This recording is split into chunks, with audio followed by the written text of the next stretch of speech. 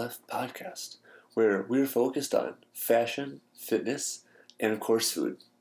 This podcast is all about bringing these three parts of your life together to help you get the most out of your passions. We're here to help you look your best, feel great, and also indulge in some maybe not so hidden temptations. We are by no means experts in any of these fields, but we do hope to bring people to the show who know what they're talking about and can help you with some of these aspects of your life.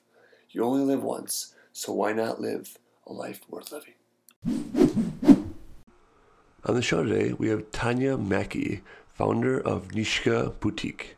Nishka is a Chicago-based high-end luxury line. Every garment is designed, digitally patterned, and sewn in-house. They're looking to help your everyday style be effortless and easy. From style to fit, they have you covered. They create a way for locals to be inclusive in the design process regarding ethical, exclusive clothing. The client will be part of the design process as much as they prefer. They can get very professionalized according to block, fabric, and design. Nishka is now located at 3140 North Lincoln Avenue, a boutique to make your designs come to life.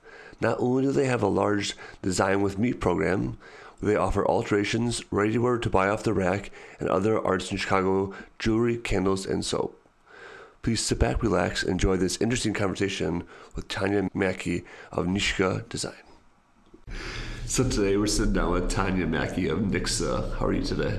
Good. How are you? Really good. We're excited. We just got done, planning a really cool event together with my partner, and now we're sitting down talking to you, one of our designers for our show. So tell us what you do in 1 to 2 sentences. So I'm a fashion designer and I sell my clothing line in my boutique. I also do alterations and custom. Awesome. And we actually had a chance to meet for the first time, well, I guess over Instagram, because I came to your boutique and you were avoiding everyone at all costs. Yeah, so my event was without me. I was traveling that weekend, but I was disappointed because it looked like it was a really cool one. It was not fun. A bunch of girls showed up, did some styling stuff, working with Swap and Strut in town. I was one of 3 males there, so it was fantastic. Sat very close to the alcohol table. Yeah, it was packed. I saw videos, and it looked like a lot of fun. So tell us more about your fashion line. You obviously are successful enough to open your own boutique. Walk us through that story. What kind of got you into fashion back in the day? Honestly, I can't even remember when it started. Since I can remember, I've been designing and ripping apart clothes and putting them back together and trying to brand myself since I was in junior high, probably. Oh wow! So you're like when the person showed up to class with some weird look, and you're like, oh, what's that? And then 20 years are like, oh, she's a fashion designer. I knew it the whole time. Oh yeah. I used to be called a freak, and now not a freak anymore. So what kind of style would you kind of appropriate to your brand? Like, what is your line? Honestly, I'm kind of eclectic. I think I call it like a light avant-garde. Mm-hmm. I'm not too crazy. I love streetwear. I love casual streetwear, but it definitely has some edge. I like using a lot of textures and metallics and bold statement pieces. Yeah, looking at your website and walking through your boutique a couple times, I definitely agree with that, where it's cool, chic, fun pieces that don't overwhelm, but kind of go well with a lot of pieces. Right, yeah. So what's kind of like your target market then, who you usually try to sell to? Honestly, it's an older clientele, not old, 30s and 40s. I'm a little more expensive, but I'm not too expensive, so it's more of like a crowd that wants to be different, wants something custom, wants something American made, but doesn't want to break the bank. Yep. So someone that's trying to stand out, but not trying to make too big of a deal out of it. Men, women, anything in between? Men and women, yes. Okay. Yeah. Cool. And so as a fashion designer, how do you kind of put that together? How do you kind of figure out ideas from both the different perspectives? What will go well on a man? What will go on a woman? What would be kind of unisex? When you're designing a piece, what kind of goes through your mind that way? I make a lot of unisex pieces, but I don't believe that everything can be. So I have a lot of masculine taste when it comes to men or women's clothing, and then I make it for the frame. So I make a lot of matching pieces, like a men's version and a women's version, which just means that the frame, the shoulders are smaller on the women, et cetera, et cetera. But I also try to go more feminine, try to explore that side too. But I do a lot of jackets, joggers, a lot of pieces that can, like, anyone could buy them. So on either side. So yeah. Usually I would not even do it as men and women's. I just do it on these sizes and this cut and these sizes and that cut. So that's how it could be unisex sometimes. Cool. And so, like, when someone comes to your store, you're mentioning custom. What parts are custom? Are people getting measured up and made a piece for them? Is it more custom after they see a piece they like? How does that kind of work from an experience perspective? I started just having my clothing line and then using custom as a way for them to be like, oh, I like this piece, but I need it in this size, and I would also like it in blue, or et cetera, et cetera. So they were my pieces, but then just a little, they get to design with me a little bit, and it turned into just full-blown, I do everything now. Yeah. So if somebody comes in and they, like, I just finished my first wedding gown, so I've never done that from scratch before, but she came in and I was like, no, I don't do wedding gowns, like, that's not, and she convinced me, and here we are, and it's beautiful, it's great. But yeah, so I'm pretty much doing anything someone wants at this point. But because I think last time I was in your shop, you were like working away on some, like, with a white top or something, and like your assistant was like busy making sure everyone was happy. I'm like, you're just hanging out, we're just socializing. That's what happens when I'm like, all of a sudden a deadline will just like come out of nowhere, and it's either now or never, and I don't get that connection, or I don't get something done if I don't do it like right now. So we were talking about before the show that you were a part of a few fashion shows yourself, where you actually kind of were the lead designer. Walk us through some of those experiences. Oh my God, it's so much fun. It's so much fun, it's not even stressful. The community in Chicago, when it comes to photographers and models and hairstylists and makeup artists, like, everybody wants to collab. I don't want to, like, knock on wood for my next one, but it was so easy. Like, it was so easy reaching out to people. They acted like, they were honored to do it, and we all collabed, and we put it together this, like, awesome show. And it was like the end of 2019 was the last one that was just mine. And I don't know, it was so much fun. I think a lot of things go into, like, having a good show, right? I think it comes down to kind of what you're referencing is people who want to be there.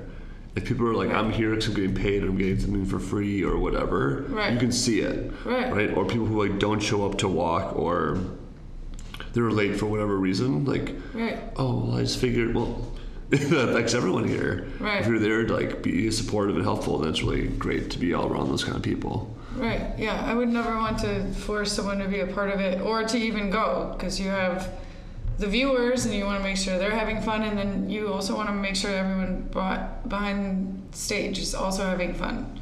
Like, I'm not a very strict person. Like, I know what I want, but this is not life or death. So I'm back there drinking Miller Lite, and everybody can, I'm just kind of laid back, and I think that's why everybody had so much fun.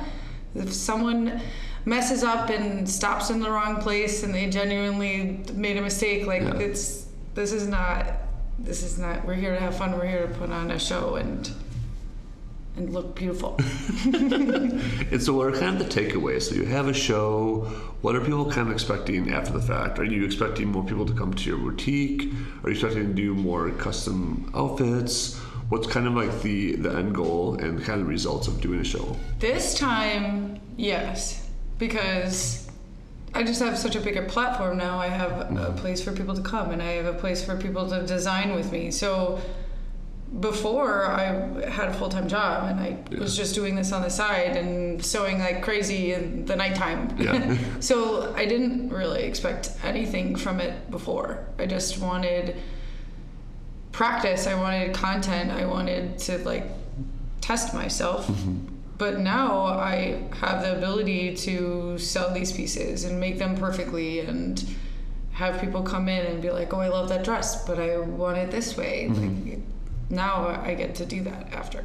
Super cool. And so now that you kind of open your own boutique, what's kind of your next steps here? Like you had kind of a resident for a while, one of our friends. Yeah. And so kind of sharing your space. What's kind of your kind of business plan now? I'm always willing to share my space, but I don't have anyone lined up for April or May, and I am opening an Amazon store because they do handmade now. Cool.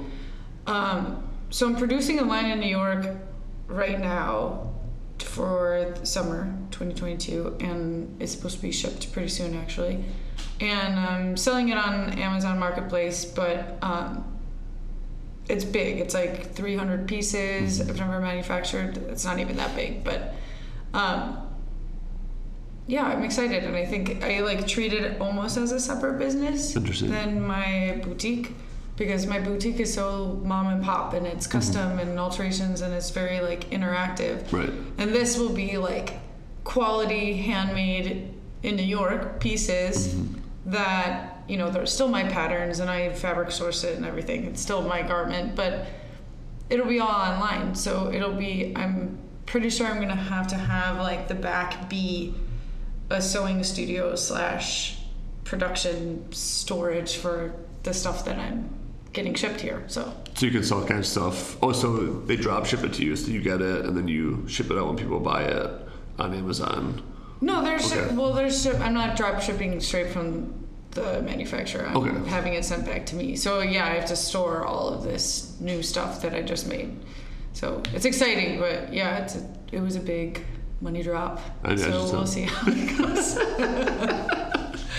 I've never done anything like that before. Like, I've always made things obviously by hand and one at a time, and I needed a bigger platform to work with, like an actual clothing line where you could see things coming in from extra small to 2XL and more of a online experience. You see it in different sizes on different models. Like, I needed to go bigger to make it happen. So it's only 5 styles. It's going to be like super high quality. I'm really excited for it to be done. That's kind of like the catch-22 of like small businesses, right? Is especially boutiques, is you only can carry so many sizes of each piece. Right. You only have so much space. Right. To keep it a small boutique. Yeah. Like, you don't want to turn it into a store in Michigan Avenue with like 19 floors. Right. Like, oh, it's size XXX is on floor 2 behind the L, like whatever. Like, good luck finding it. Right. Yeah. Yeah. Like, I'm trying to go towards a route that I make things in like at least 3 sizes, but I sew everything myself, and by the time I'm like done with these pieces, I'm into the next season and I'm behind, you know? So I needed help, definitely. So what's kind of on the radar for the upcoming season? Anything exciting there? Well, we're not there yet. I'm still doing spring stuff, and I'm still waiting for my summer that is stuff. The next season. I am not traditional at all. I seriously, like, if it's 60 degrees today, I'm making like a mini dress. Yeah. If it's cold tomorrow, I'm making another jacket. So I just kind of do what I want at this point. Not that many people are watching yet. Maybe I'll have to structure it a little bit more when there's more people that know about me. But right now, I just kind of do what I want. So to that point, what's kind of like the day-to-day for you? Like, you have your boutique, you're doing sales, people walk in. How do you handle the rest of your day, creating your pieces? How do you balance all that? It's kind of crazy. Yeah. I obviously try to like make a priority list for my week, and then to day.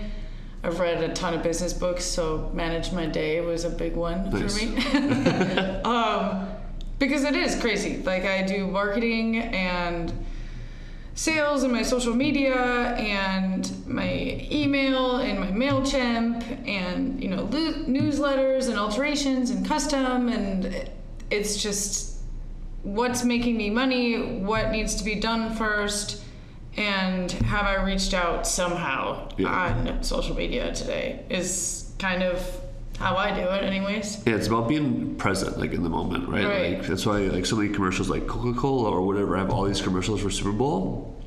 So I heard that, like, if you don't think about it, you're not going to buy it, even though you like it. Oh, 100%.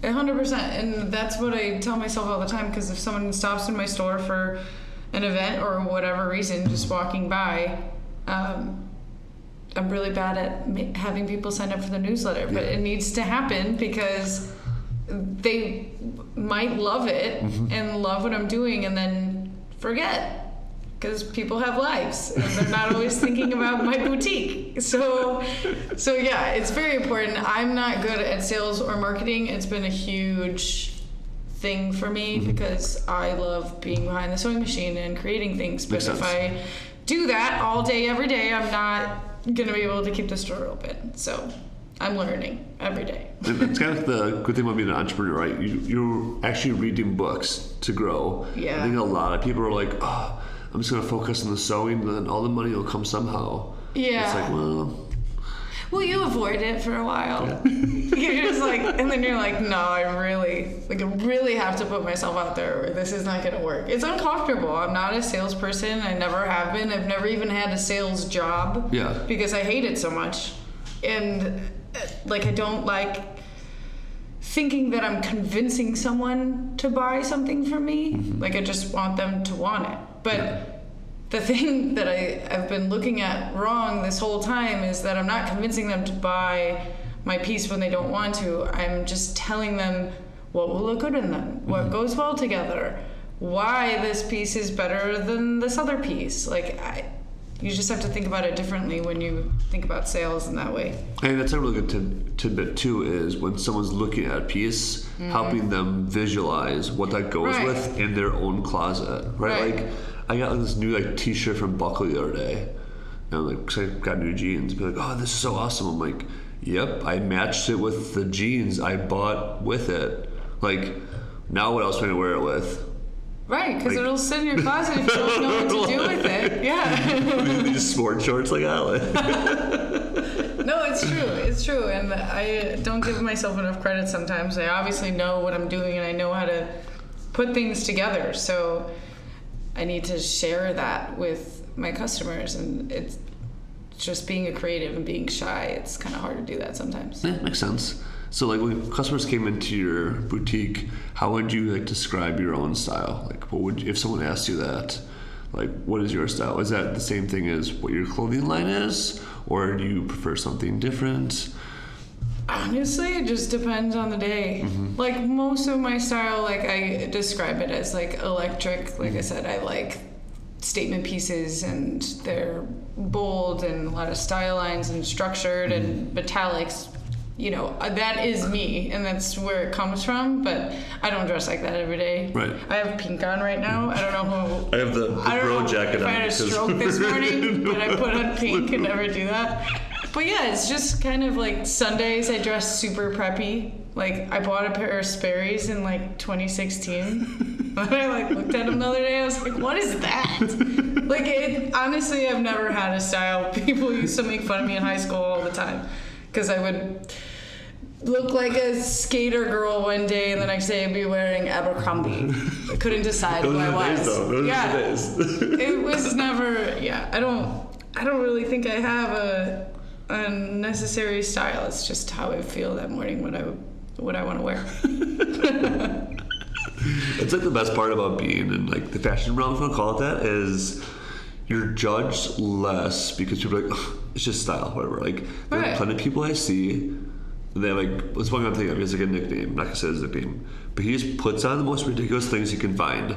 Shoes, pants, jacket, hat, whatever. But that's just his look. I'm like, it makes zero sense. And honestly, I've seen it 1,000 times. It's laziness most of the time, because I'm just crazy all the time. I forget to put on makeup. I don't do my hair. One time, oh my god, this was not that long ago. This was a couple of weeks ago. I put on a sweatsuit because it was freezing. Yeah. And I took my dog for a walk, and I literally went to work like that without another outfit. And then my customer came in right at opening, and I was gonna change because I got to work, and I'm like, what am I? It literally looked like I just rolled out of bed. And I'm at my own shop like this. This is horrible. And she came in, and it was snowing and whatever. So I tried to play it off and put a scarf on and whatever. And she was like, oh, I'm so jealous that you get to dress like this. I was like, yeah, the great fashion designer is showing up in baggy sweats to her own shop. I was so embarrassed. I was at a meeting at work, my day job. It was like a super big trading firm on Wacker Avenue. I was telling one of the people, like, I'm really into fashion. I was like wearing like my corn t-shirt. And they're like, sure, dude. I'm like, yeah, I dress up when I go out. I don't dress up to do Zoom calls with you. Put a sports jacket over this, okay? You don't deserve my effort. You're lucky I'm wearing pants today. The Zoom only shoots in the chest. That's funny. So do you have any recommendations for anyone that wants to kind of like start their own line, explore the world? Like, because you've been doing it forever, right? So you kind of had that passion, but people were kind of like breaking in. What would you recommend to them? To hold on to your naiveness, really. I've always been like super risky and like spontaneous. It's just kind of like in my personality. And even I didn't really want to, quit my full-time job and like go for it, because it's like having a baby. Like, you're never ready, right? And you just kind of got to do it. So if you're like teeter-tottering, I just had that moment where I just like jumped, and honestly, it's just money. It's just jump. Just jump.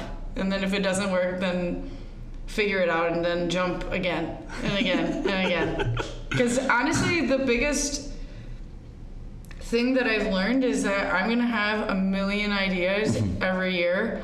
And as soon as I launch one in whatever way, and I don't get good feedback or it doesn't work, you have to pivot, like drop it and start something new. And you don't have to change who you are, but things that I offer, or the way I do sewing classes, or the way I do custom, or whatever it is, you just have to be willing to just drop it and pivot. I think a lot of people get caught up in I forgot what it's called, but like the fallacy of just like, I have this idea, and you sit around and talk about it and have this like idea. I'm like, I can't handle that kind of stuff. Like, at work, I just tell people, like, don't invite me to those meetings ever again. Like, don't tell me this is how it's supposed to be in a perfect world. Like, just tell me when it's fixed. Yeah. And then I'll go do it. Right. Like, I'm sick of like building stuff. I just want to be a doer. Right? Like, my creativity is like, when I think of something, I'm gonna do it with like the risks I put on it. Like, 100%. Like, you can't wait until it's perfect to launch it. You have to do it before. Like this podcast, right? Like, people are like, oh, how long is that going to last? I tell them, I'm on episode 190 right now. Like, holy crap, how do you stick with it? I'm like, I just did it whenever I did it. Like, I didn't cry to my mom, like, oh, someone didn't show up this week. I don't have an episode. Like, no one cares I missed a week 4 years ago. Yeah. Like, they care about, like, all the relationships I've built, all, like, the things I'm doing, like, a chance to meet someone like you, talking about your business, all that stuff, Just, people need to see the value in things other than just, like, on the surface, 100%. Is that kind of how you feel about like your boutique? It's not just about the money that you can spend on your vacations in Miami. If I was doing this for the money, I'd be a very stupid person. It's not lucrative, especially in the beginning. I've obviously needed to be to survive one day, but nothing I do is for the money. I do things way too cheaply right now, and trying to build my client base and show people who I am and get myself out there, just like anyone else trying to start a business. But I'm not the smartest when it comes to like business strategy. Like, I do my best. I read books. I'm okay with money. Like, I'm not frivolous, and I just try to, keep my head up, honestly. I don't know if I know what I'm doing. I don't know what I'm doing.